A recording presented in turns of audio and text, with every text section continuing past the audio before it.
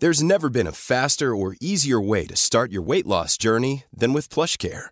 PlushCare accepts most insurance plans and gives you online access to board-certified physicians who can prescribe FDA-approved weight loss medications like Wegovy and Zepbound for those who qualify.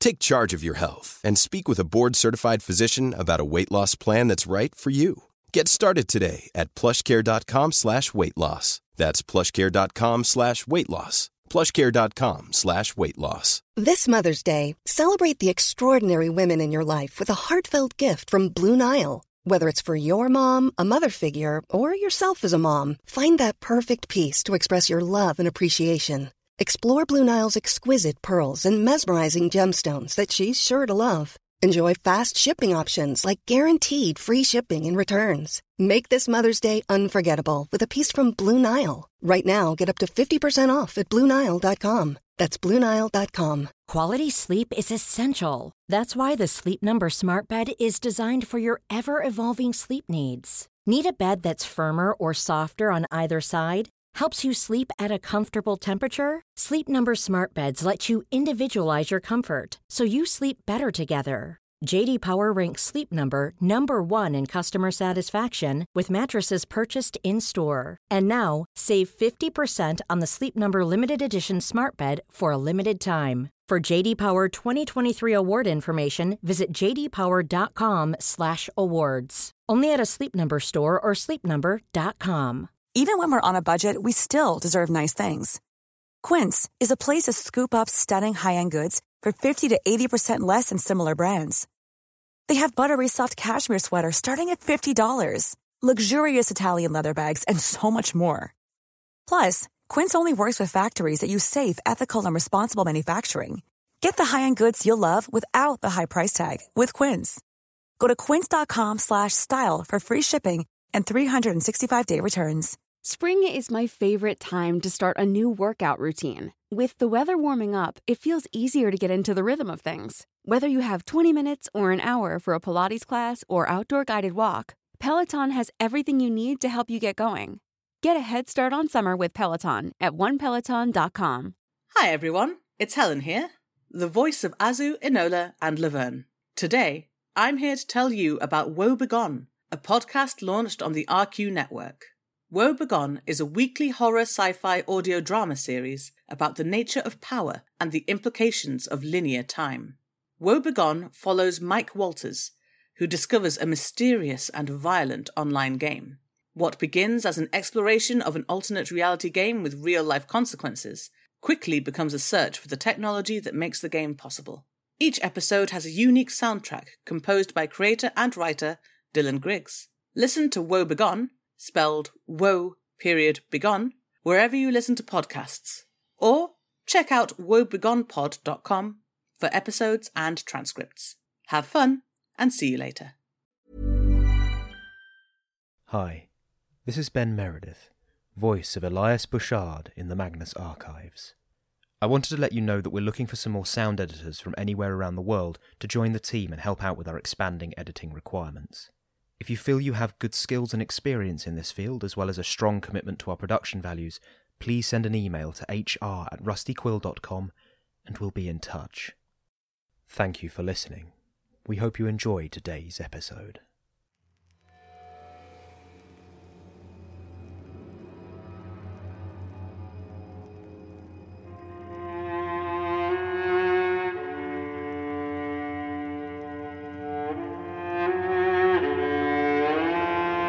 Rusty Quill presents The Magnus Archives.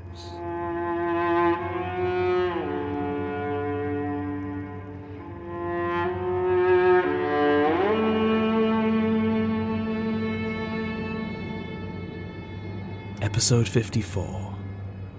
Still Life.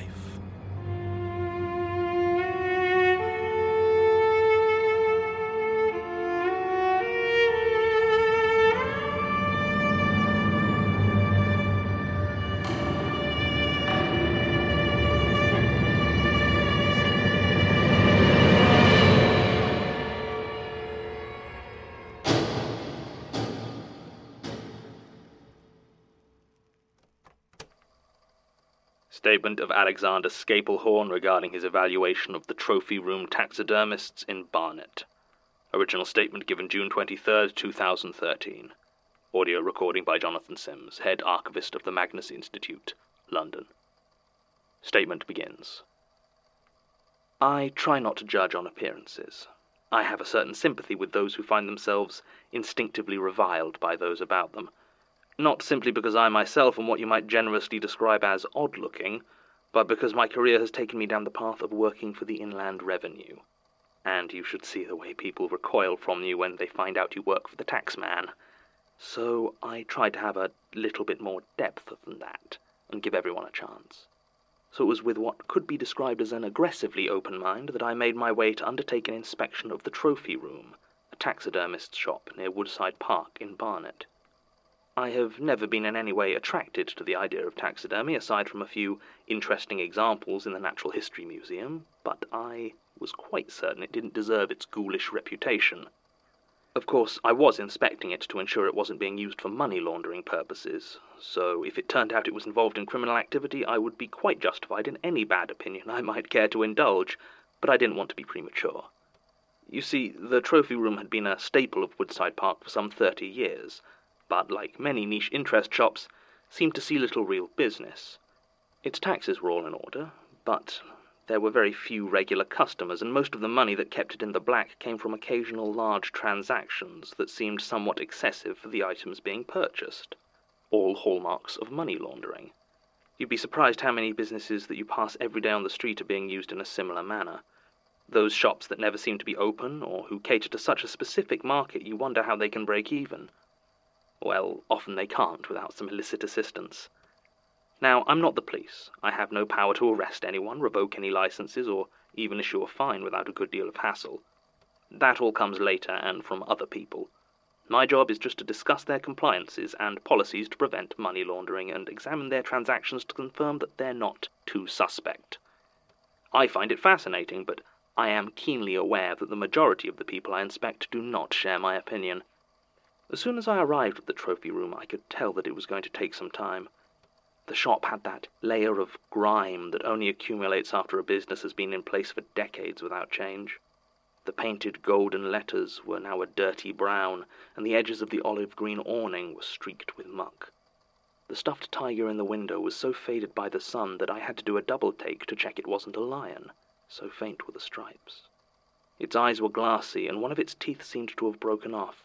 Even so, there was something about the curve of its mouth that drew me in, and I got so lost looking at it that I quite jumped when the bell above the door sounded its jarring clang. I looked up to see a surprisingly young man standing there. I had expected some crusty old gamekeeper type, judging by the look of the place, but instead this fresh-faced 20-something held out his hand for me to shake. I did so. The hand was firm and very dry. I asked him if he was the owner, and he said he was, introducing himself as Daniel Rawlings. Apparently the place had belonged to an old friend of his father's who didn't have much in the way of family, and when he'd passed away a few years before, Daniel had inherited it. I asked him if he was even interested in taxidermy, and he just shrugged and gestured me inside. The smell hit me as soon as I crossed the threshold. It was so thick you could almost taste it, like something had murdered a lily and it was rotting under the floorboards. Dreadful smell. I turned to see Daniel lighting a cigarette as if in acknowledgement of the odor. He just shrugged again and said it was chemicals, casting an eye over the assembled collection of taxidermied wildlife. It was then I became aware of them. Hundreds of glassy, dead eyes staring at me from all directions. A huge moose in front of me, a shelf full of squirrels along the wall, unmoving ravens attached to an old electric chandelier, and dozens of fish, mounted on plaques or sealed in fake tanks. Fur, feathers, scales, every manner and type of dead skin surrounded me, each frozen in uncanny stillness, as though they were trapped in a world where time had simply stopped.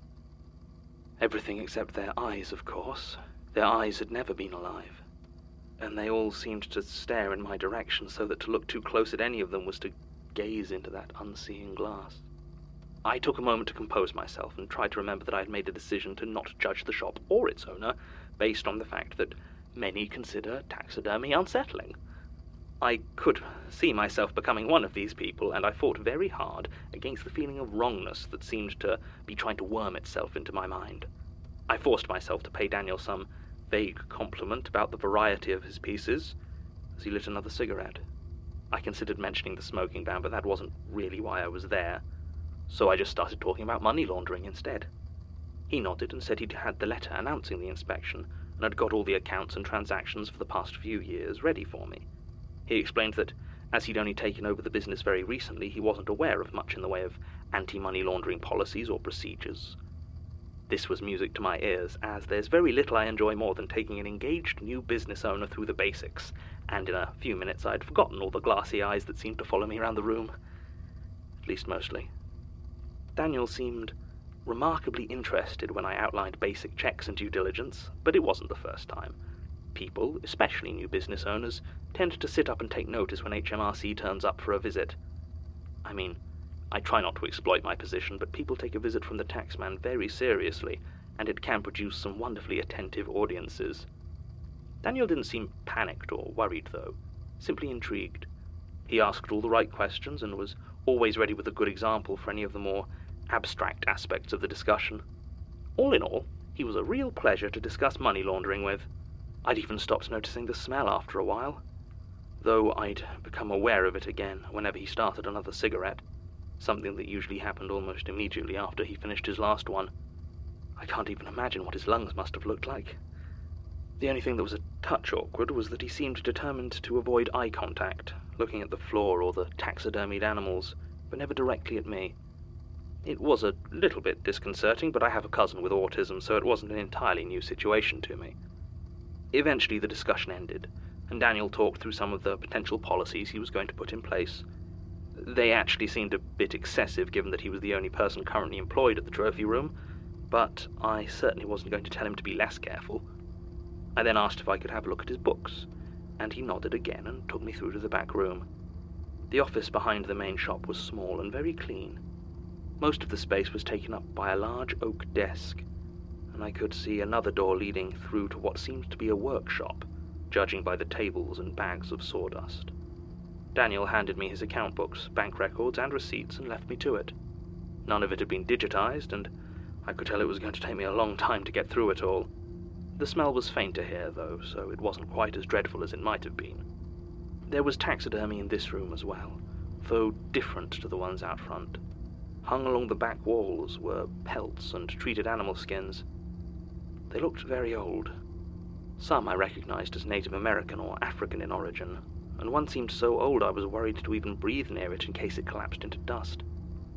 On top of the desk, pressed up against the wall, was a mounted hare in a small waistcoat. It reminded me of the White Rabbit from Alice in Wonderland, although its fur was faded and now stained a faint yellow. I found its face a bit more unsettling than the others, though I couldn't tell you why, and I tried not to look too closely at it as I went through the shop's records. It didn't look like there was any money laundering going on, which was a relief. The prices that people were occasionally paying for the stuffed creatures were very high, but I'm by no means an expert on the industry, and there didn't seem to be anything else suspicious in the books. I did wonder the sort of people he was selling to, though. From the back room, I watched 4 customers enter over the course of the day. In each case, I watched as they got more and more unnerved, before finally fleeing back out the door, trying to rationalize their fear. I sympathized.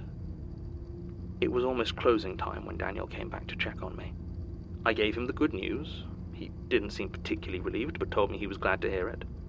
Then he laughed, and asked if I knew how honored I was. I didn't understand. He told me that I was sat here among some of the oldest skin in the world. That was how he phrased it. It put me a bit on edge, and I cast a nervous glance towards the workshop before reminding myself that I was keeping an open mind about his strange profession. Daniel started to go through the pieces on display. Buffalo skin from North America, jaguar from the South, a wolf pelt from the early Middle Ages. The hare, he said, had been part of the Great Exhibition of 1851 and had helped drive Victorian England mad for the craft. I didn't like the emphasis he put on mad when he said that. Finally, he pointed to the oldest of the pelts.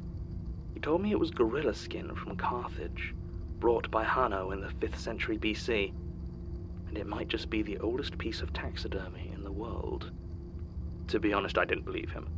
Even if a gorilla's hide could be preserved for more than 2 millennia, it seems an unlikely thing to be found in the back of a shop in Barnet. It was clearly very old, though, and I didn't challenge him on it. I was just about to make my excuses and go when the bell rang out at the front of the shop and a pair of obnoxious Cockney voices started to call out for Daniel. His face went blank at this, and he asked me to excuse him 1 second, abruptly leaving me in the back room alone. I heard the men say something about unloading a van, and then the bell rang again, taking Daniel with it. I was alone. I was just packing up and making some final notes for my report when I heard something. It was muffled, but definitely seemed to be words. It sounded like it was coming from beneath the floor. I looked and saw a ring pull connected to a small door I hadn't noticed, which I assumed led to a basement. The sound came again. I cast a look into the main shop to see if Daniel had returned, but it was quiet. I knew opening the door was a stupid thing to do. I can't imagine a single scenario where it would have ended well for me, but the whole place was so strange that part of me couldn't resist seeing how deep the rabbit hole went, if you'll pardon the joke. So I opened the door. It did indeed have a flight of stairs disappearing down into what seemed to be a basement. If there was a light switch, I couldn't see it. It was impossible to see anything beyond the first dozen steps or so. The light that filtered through from the dim bulb behind me did illuminate one thing, though.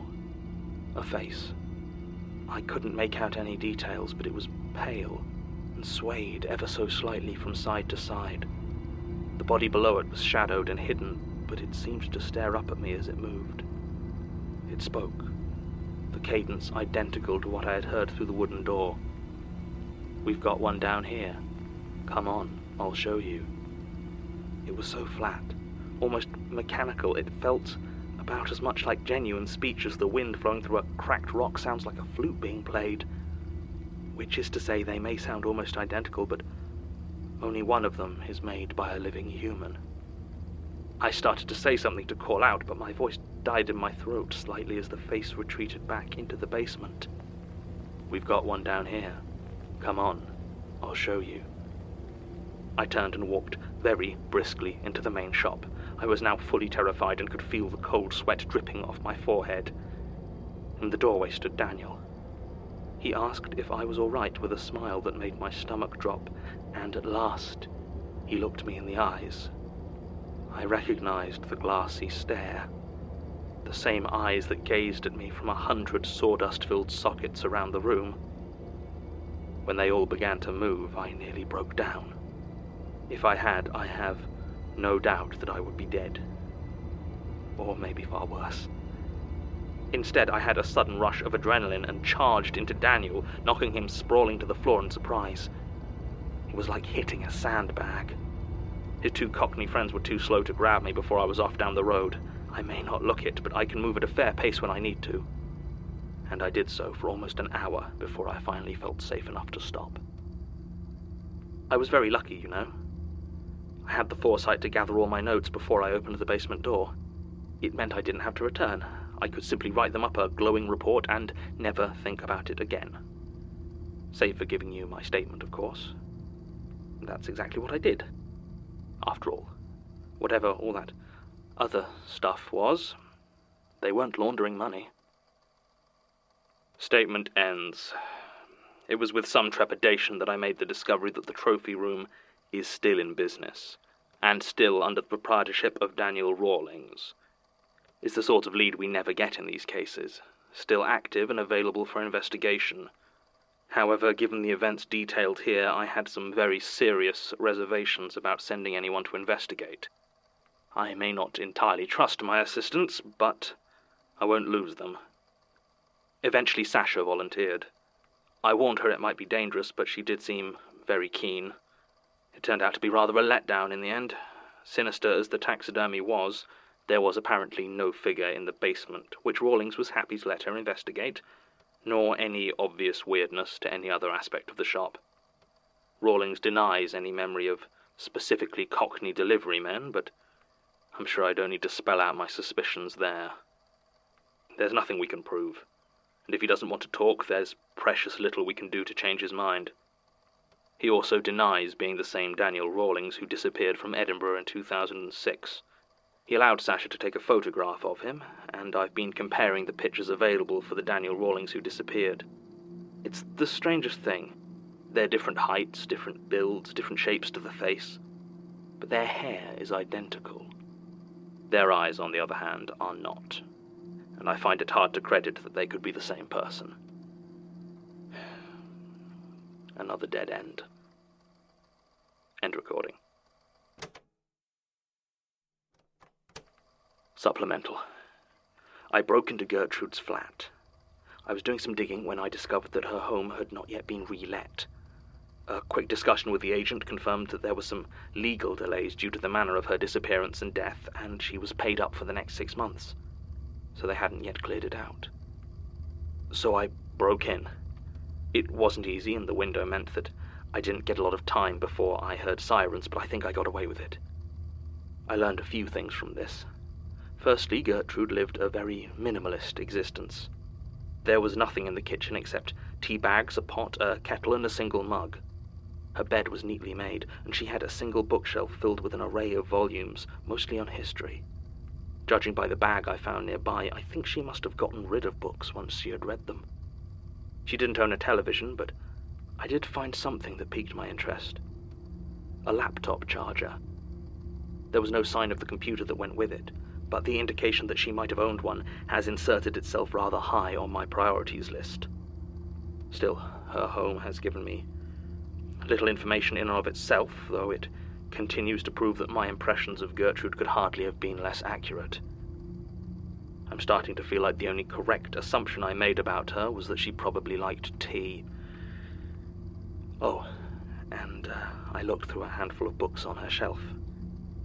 They were very well taken care of, with the exception that any time a person's face was featured on the cover, their eyes had been cut out and very carefully removed. End supplement.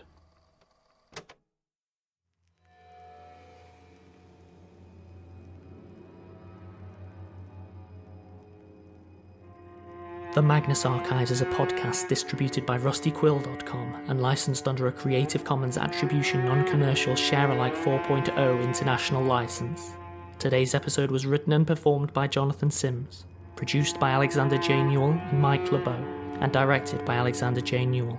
To subscribe, view associated material, and make donations, visit rustyquill.com. Rate and review us on iTunes, tweet us at TheRustyQuill, visit us on Facebook or email us at mail@rustyquill.com. Join our community on the forums via the website or on Reddit at r/The Magnus Archives. Thanks for listening.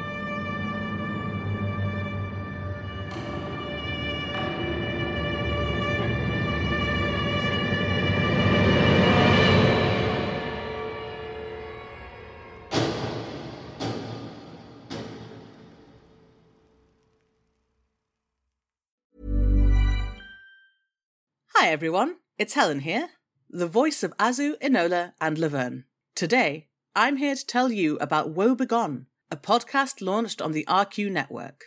Woe Begone is a weekly horror sci-fi audio drama series about the nature of power and the implications of linear time. Woe Begone follows Mike Walters, who discovers a mysterious and violent online game. What begins as an exploration of an alternate reality game with real-life consequences quickly becomes a search for the technology that makes the game possible. Each episode has a unique soundtrack composed by creator and writer Dylan Griggs. Listen to Woe Begone, spelled Woe.Begone, wherever you listen to podcasts. Or check out woebegonepod.com for episodes and transcripts. Have fun, and see you later.